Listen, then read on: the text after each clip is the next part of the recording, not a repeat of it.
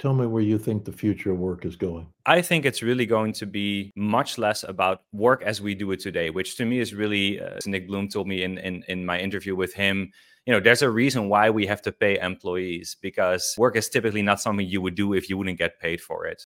You've scanned the headlines, read the articles, and liked the posts. Now listen to the experts themselves in the Future of Work podcast, presented by allwork.space.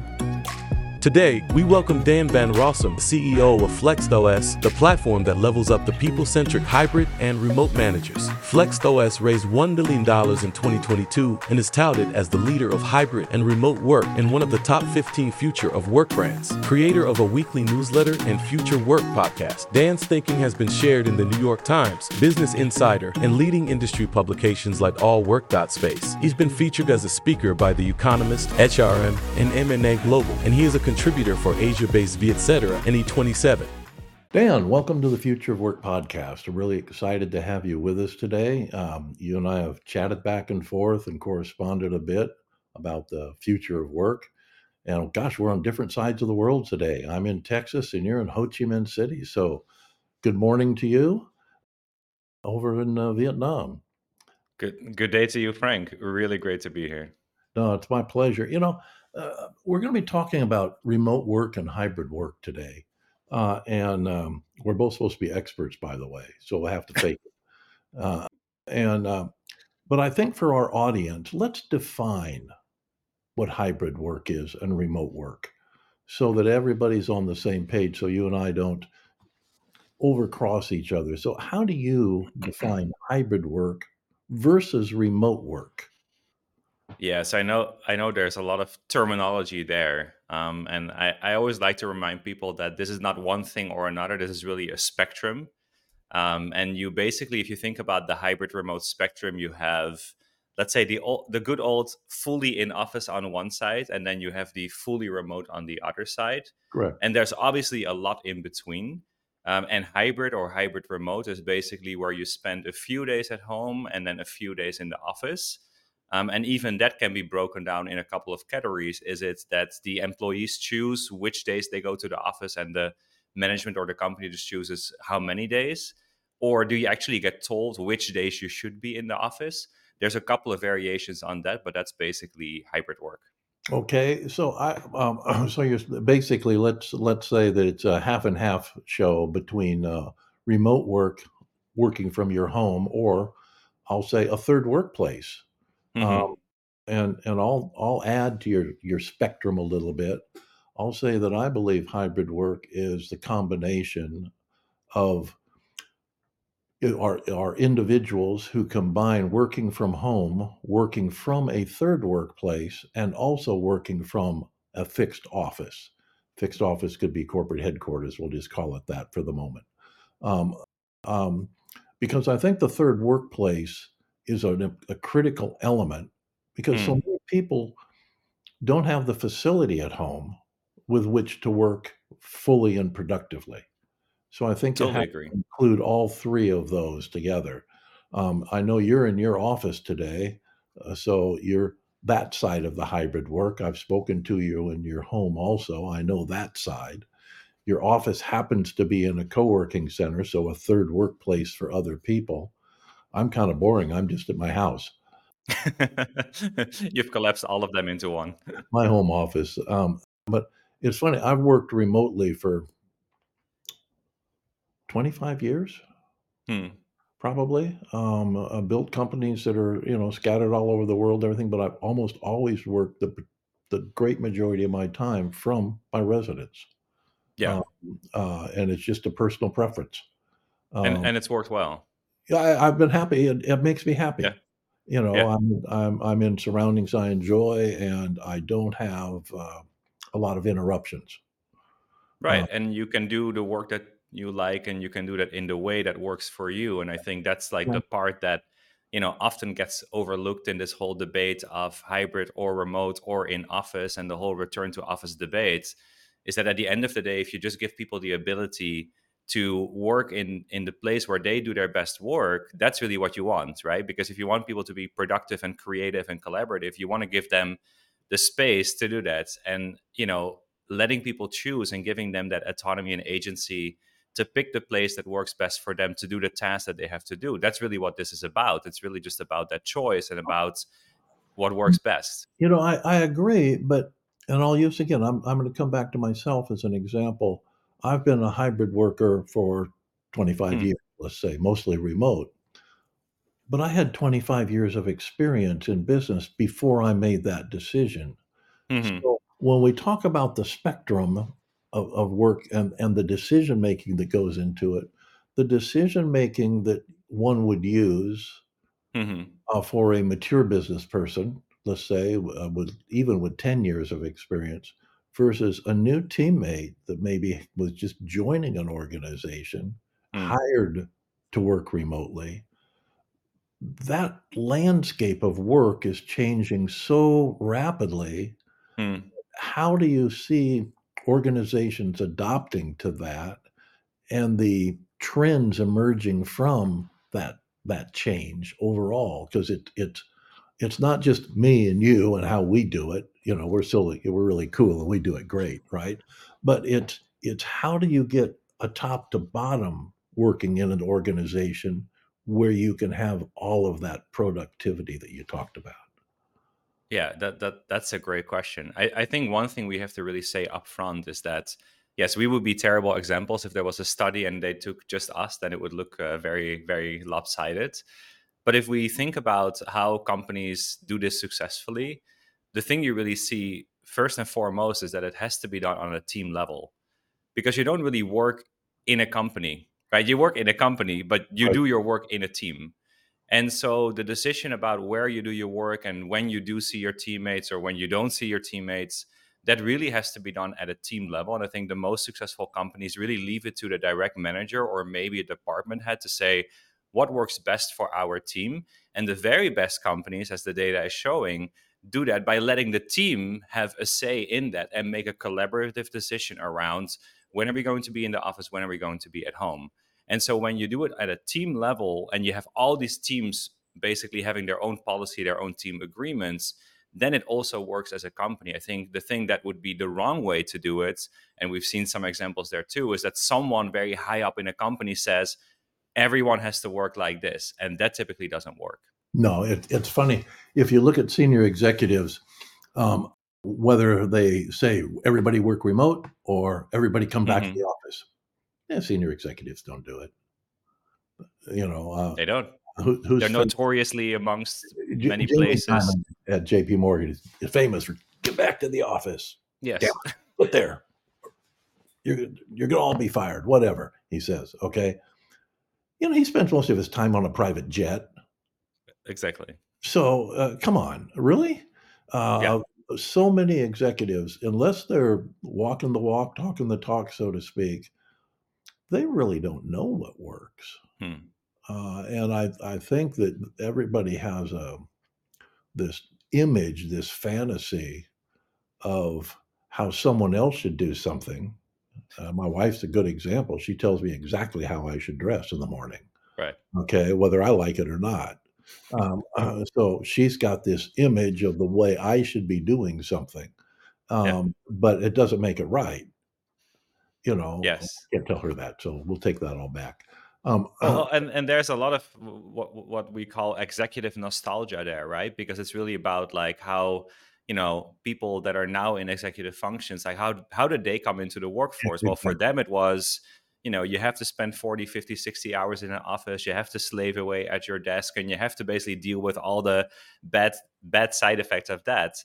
And they kind of feel like, well, I went through that, so why wouldn't you, right? And so it's really difficult sometimes to kind of like bridge that gap between what their experience was and what young people coming into the workforce now are experiencing. But again, going back to the manager, we surveyed managers last year of hybrid and remote teams, and the managers themselves who manage those individual teams say productivity went up, collaboration went up, team cohesion went up when we gave people the chance to, like you said, spend 2 or 3 days at home to do focused work, because the office is typically not that great for focused work. There's a lot of interruptions. I think you need to add one more word to that, and that's responsibility went up. That people's Yeah. I notice in our work environment that if Mm, we have a due date on something and everybody's coming in to a Zoom meeting or remote, let's mm, say, to the meeting, there isn't anybody that shows up that's not prepared, and yeah. it's not just our company, I think it's the human nature.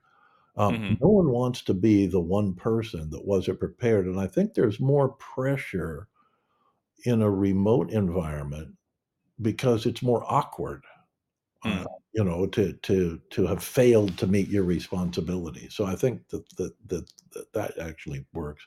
It's funny. I went through I've got a little gray hair. In fact, just a little actually. I wish I had more. Um, but I've got a little gray hair, and so I remember when work was done. We used to use manual typewriters and carbon paper. mm, My first office didn't have a copy machine or a fax or anything like that. They didn't well, copy machines did, but they were mimeograph machines. mm, Okay, they were so, ridiculous. So, I've gone through the technology revolution, yeah. okay, and the words then and they are now, the most dangerous words in business are what? Come on, Dan, what are the most dangerous words in business? I don't know. Because that's the way we've always done it. Oh, yes. Okay, that's an old cliche. It's been around Yeah. probably since the first business was built. I'm sure the Egyptians did that on the second pyramid. "Why are you Right. doing with that?" "'Cause that's what we did last time." Yeah. Yeah. Um, Look uh, over there. Yeah. but having gone through the technology revolution and a few social revolutions in between, what we're going through now with remote work is nothing but the way we've always done it.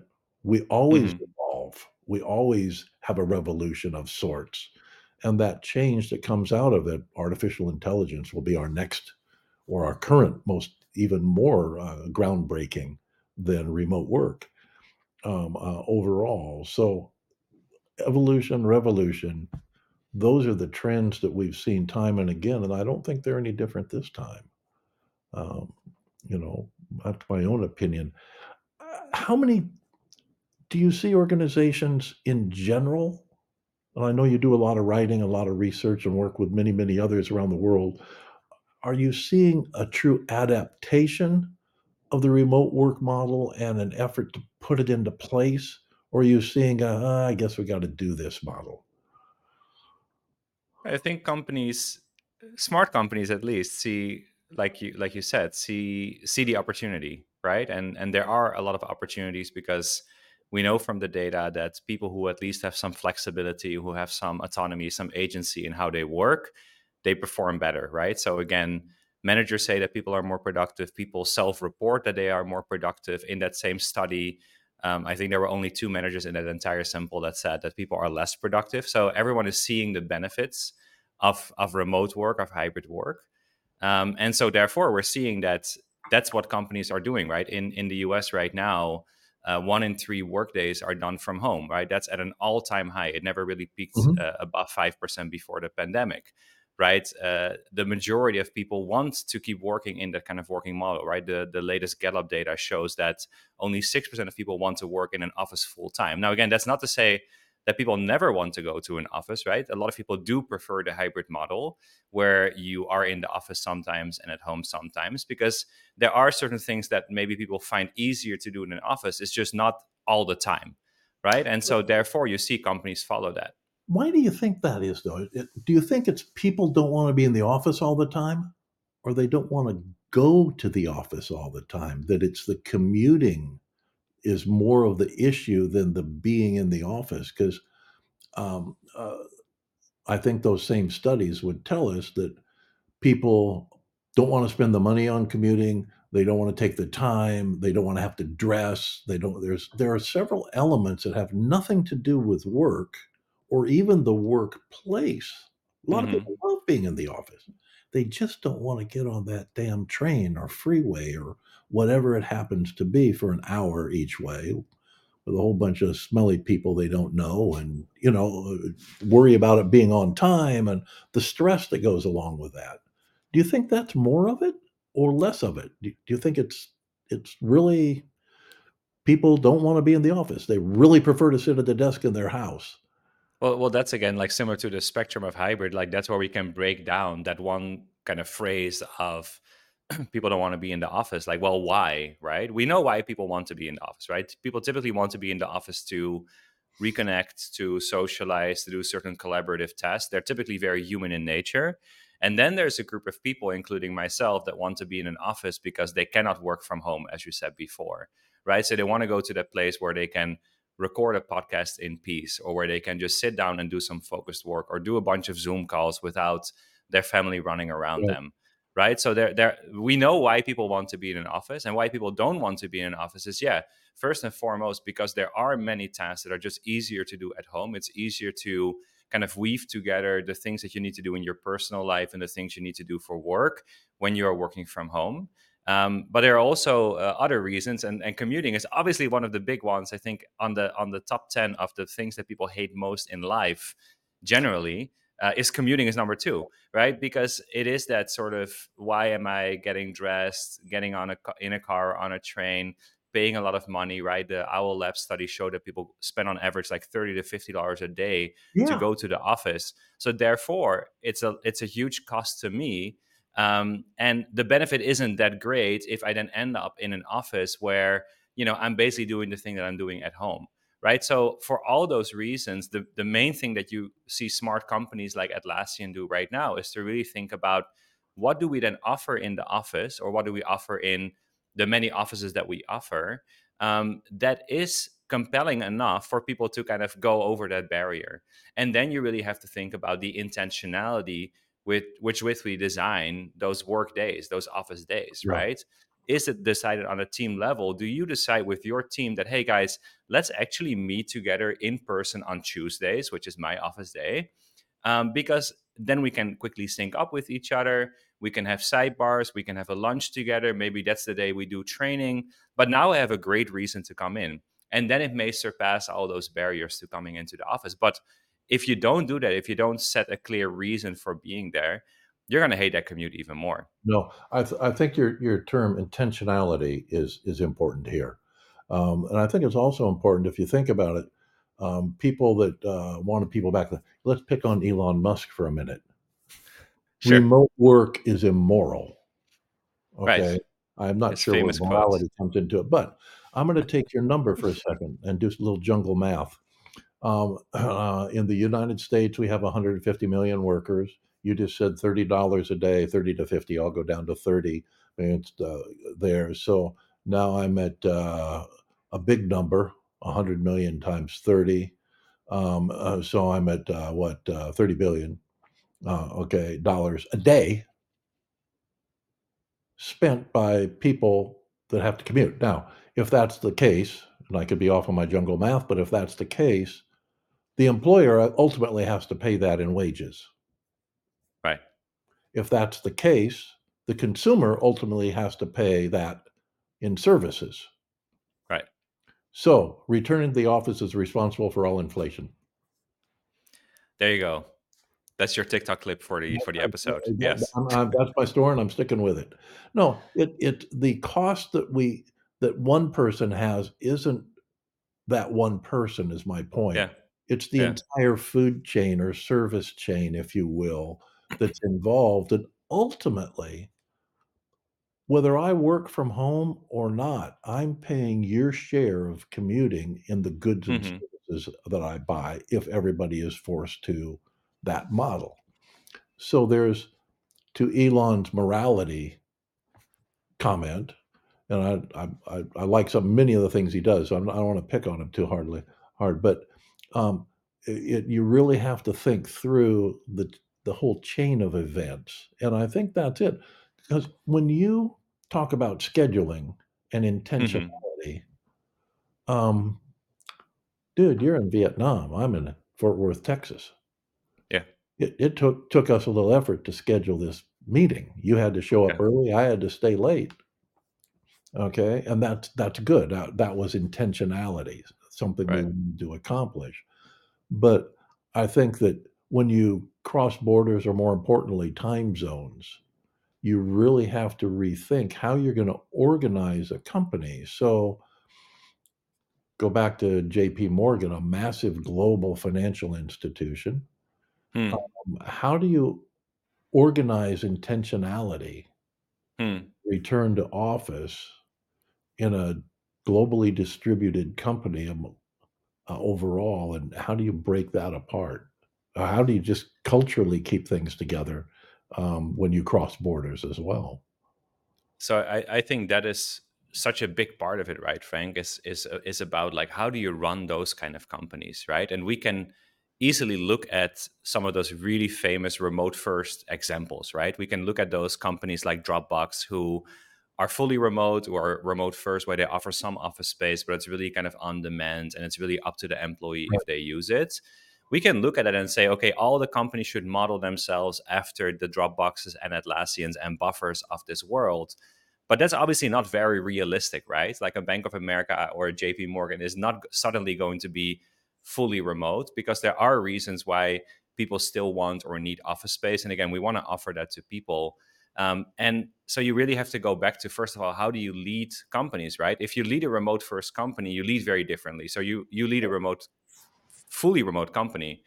And so you already talked about trust, you talked about responsibility, you talked about basically working much more transparently, right? Where you don't want to be that one person that shows up and you haven't done the work, right? So you really start to talk about culture, right? You really start to talk about what is the culture of this company and how do we work together.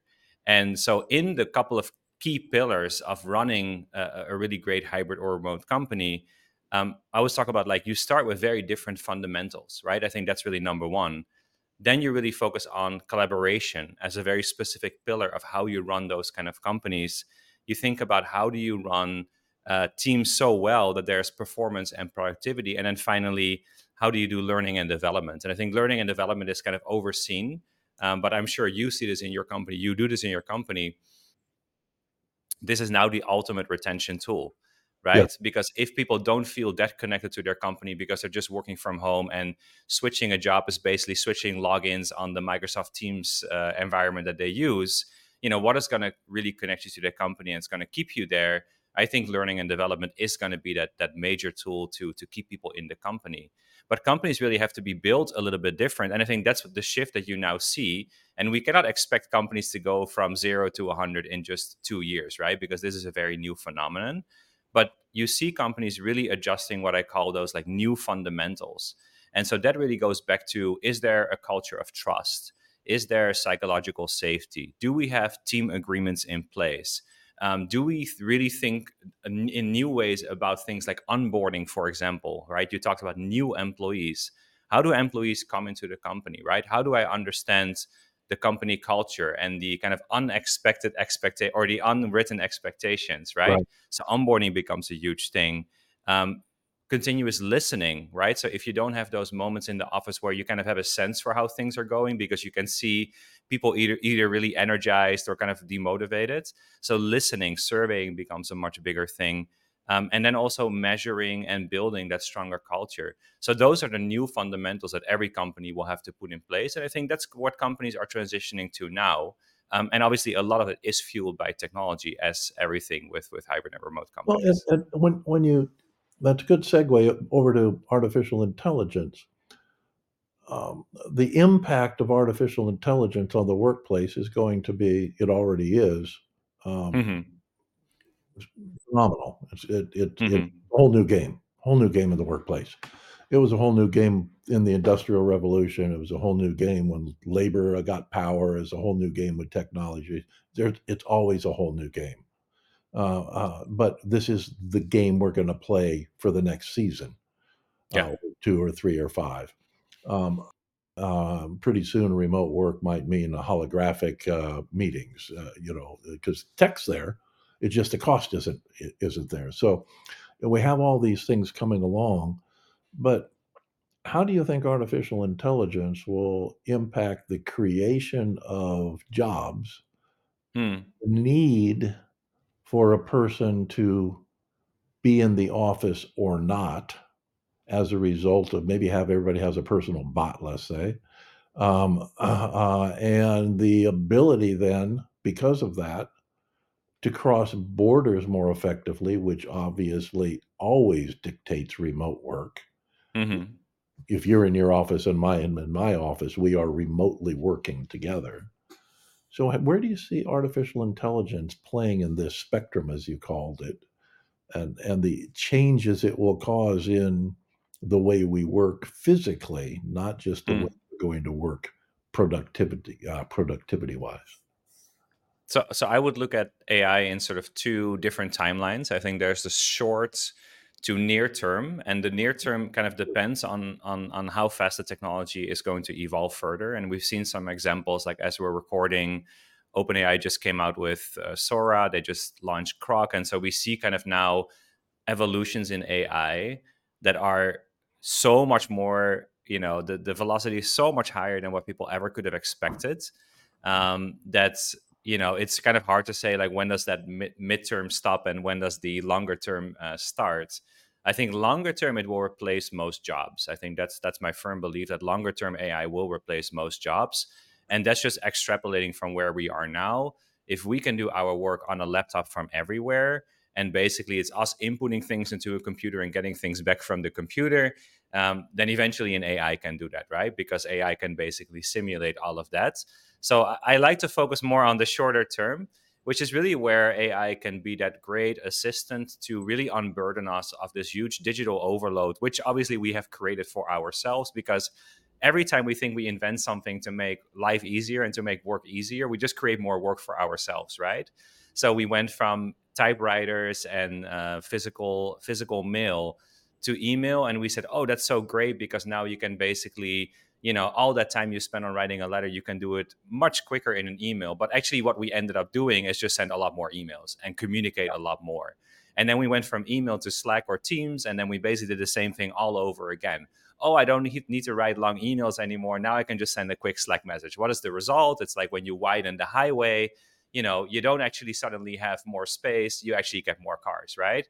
So we just get more messages, we get more communication. So in the shorter term, AI can solve a lot of that, because there's no longer a need to communicate as much and to be as much busy with all the kind of digital busyness that we're doing every day in terms of like writing and reporting, and meeting, because an AI can do that for you, right? So in a lot of the fundamentals of what we do on a daily basis, AI can help.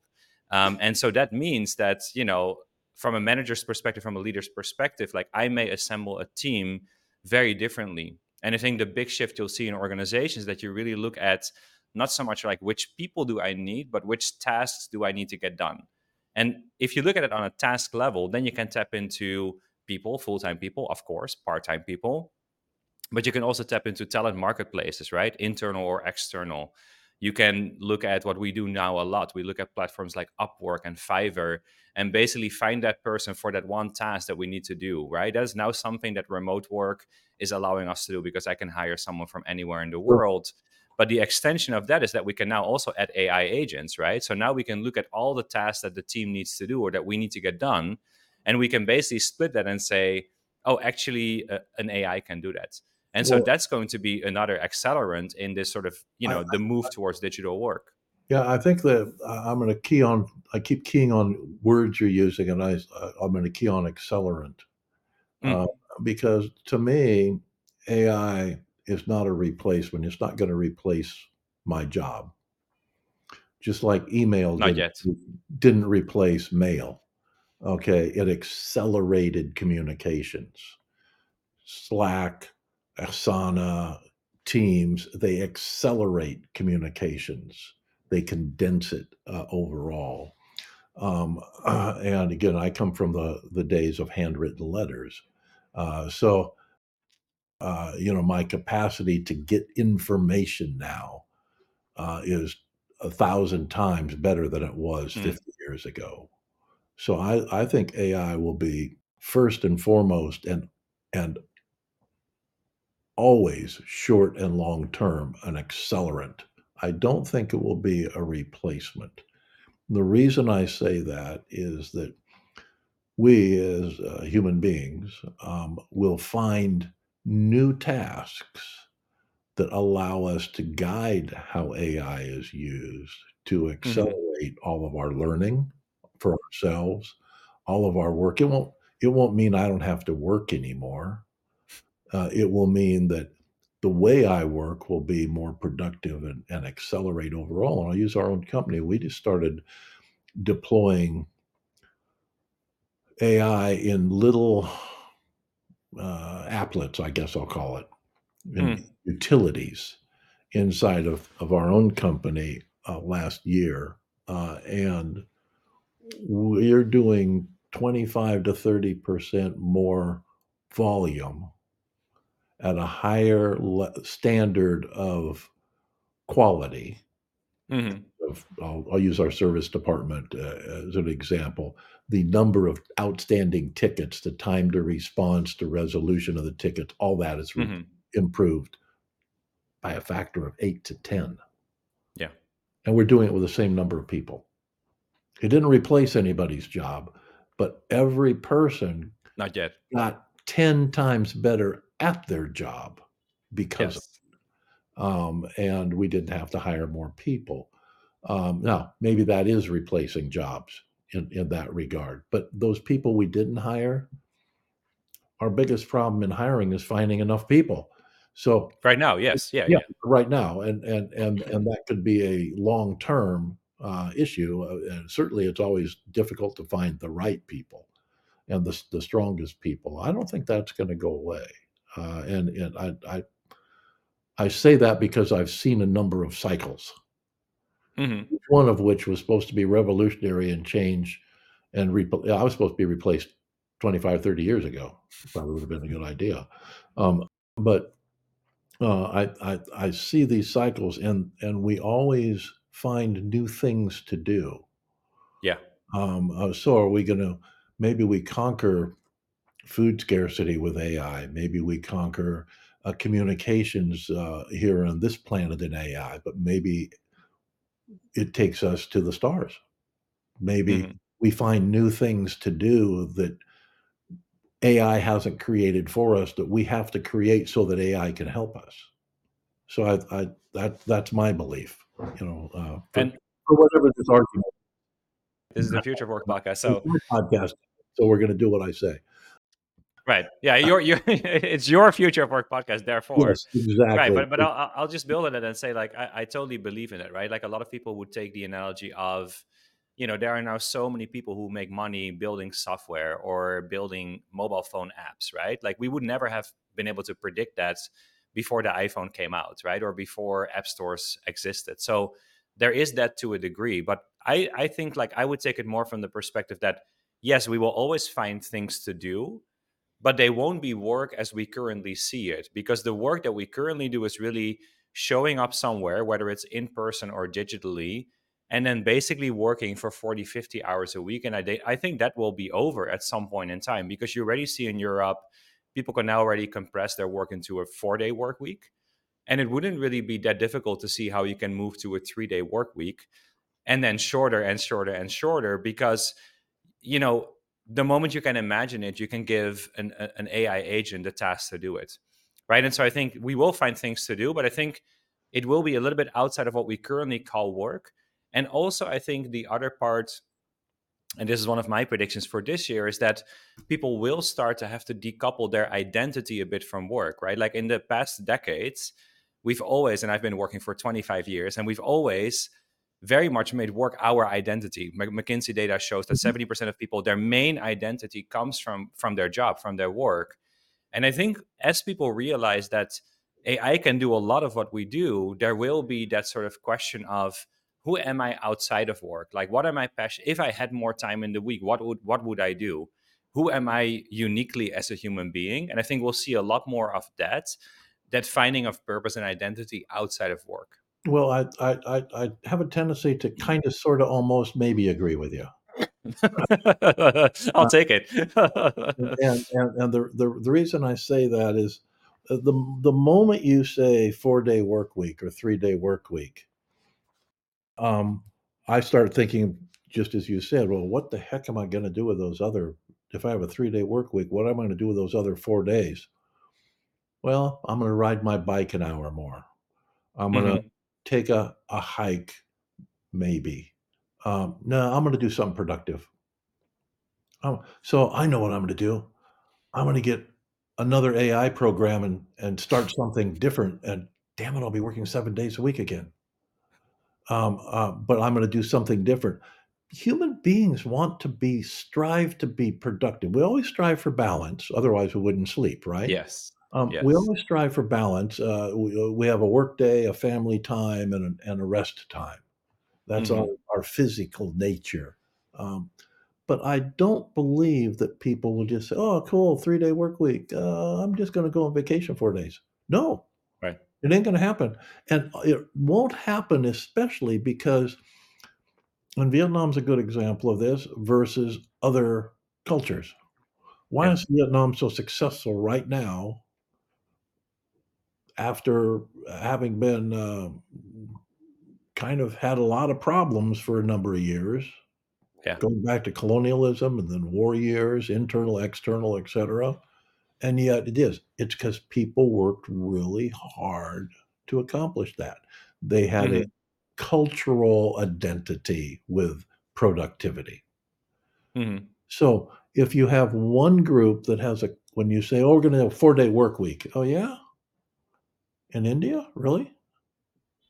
Sound, Hmm. sounds good in France, but it ain't going to work in India because they want to get ahead of the French, Yes. of the Americans, Yes. of everybody. Yes. They're Yes. they have that desire. Oh, darn it, they're competing with the Chinese. They want to get ahead. They're competing with Right. the Vietnamese. They're already ahead. So Yes. you run into this competitive issue also of accomplishment. Hmm. Whether you're a remote worker or an office worker, remote workers are just as competitive to accomplish and strive to progress their career, let's say, They or are. or Yes. as people that work in an office. Why would anybody want to say, "Well, I'm only going to work 3 days a week and let the other person across the street get way ahead of me"? That's not human nature. There definitely is a component of competitiveness, and our human nature is that was it Charlie Munger's quote of like, people are not driven by greed, they're driven by envy. You always want what other people have, and therefore a country looks up to. It's the same thing. Right, right, and so you always look out for, I want to be better than other people, and that's why we still do, even though they don't deliver us anything, we still do Olympics and we still do sporting tournaments and all those kind of Sure. things, right? So, Even when you go to mating rituals, hmm. Hmm. you've got the same thing. I mean, get real caveman Right, on the conversation. And when you go to mating rituals, it's, I have to prove that I am the better mate, male right, or female, in yeah. order to advance the species. Hmm. So anyway, we're getting way off target, or maybe we're on target. I don't know which. I think this is the target. I think this is the philosophical discussion of like, what is work really? Because I think what you were talking about, if I don't have to work as much anymore and I'm not going to go hike, for 4 days a week for the rest of my life, right? I'm going to pick up something productive. But would we then consider that work, or would that be something that you just like doing? And I think this is what we're already seeing with younger generations, where there is already much less of that sense of like, I'm really aiming for a one full-time job and doing the career ladder kind of thing. I'm really focusing on like, who am I? What makes me unique? Can I find something that pays the bills? But then alongside that, can I do a passion project? Can I start my own little company? Can I do fractional work for other companies, right? Can I do freelance work? And so I think it's really more packaging together a couple of things that you really need to pay the bill, and then things that you like to do and things that are meaningful to you. I definitely believe that in all these ways, we will always try to find ways to be competitive, to be better than other people, to find something that motivates us, that gives us, a sense of meaning in life, that we don't feel like, why are we here? So I definitely believe that that's there. But I think as we look at work right now, and maybe we should start with the definition of work. But if we look at work right now, really as the exchange of, I do something for you and you give me money in return so that I can do the things that I want to do, I think that will definitely be disrupted significantly by AI. And we also have to really remember a lot of people that have invested a lot of time in building a career in a certain industry, where now that skill is completely obsolete, right? So you talked about help desk. mean, there's no way that there's still a help desk person in 5 years from today, right? Because Oh, AI indeed. can do exactly what they do. They can reference a knowledge database and give it back in human language. And we're not that far off anymore from an AI doing that like this, like on a Zoom call, doing it as a fully digital avatar, We've all right? seen the So demo. We've all seen the demo. I right. agree. And then you look at Sora, which just came out last week, but basically shows that from text to video, you can prompt something and there's a fully realistic video playing in front of you. You extrapolate that out, and I was spending some time in the discussion groups amongst filmmakers, amongst graphic artists, and people really say, I have invested 15 years to get to this level to be one of the 100 people that delivers that video, right? So those industries will be disrupted and those people will have to find something else, right? And that's where basically you will see real impact of AI in that longer term vision. In one short paragraph, tell me where you think the future of work is going. I think it's really going to be much less about work as we do it today, which to me is really Nick Bloom told me, Stanford's Nick Bloom told me in my interview with him, there's a reason why we have to pay employees because work is typically not something you would do if you wouldn't get paid for it. I think that part of like doing work to get money to then use that money to do what you want to do, that will be compressed and there will be more time for maybe still working, still being productive, still doing spending our time meaningfully, but spending it on things that are not necessarily going to work. And I think that's really where we will see that sort of sense for I need to find out who I am and what I really want from life so that I can do that, so that I can choose something that I can spend my time on. And I really think that will be the new definition of work. Boy, that was a long damn paragraph, by the way. I'm going to flip this on Nick, who you know him and I know him. The most successful people in the world financially are doing something they really like to do and want to do, not something they're forced to do. Yeah, So, if I'm going to be financially successful, and I'll look at yourself as an example, no one forces you to write your blog. No one forces you to do your podcast. No one forces you to be an entrepreneur and start a facility and a digital media company and all mm, the those are things that intrigue you, that excite you. No one's forcing you to work a 50 or 60-hour week, and you do, right? Okay, no one's forcing that, and you will be more successful because of that, but it will be a success of joy, not a labor of something that you're being taken advantage of. So, in correct. the future of work, perhaps our successes and our productivity will come from more variety, more ability to be productive doing a broad array of things, which is part of what you said. But it won't be through backing off, and it won't be because we don't have skills, because educational skills will be available much more readily to everybody. Hmm.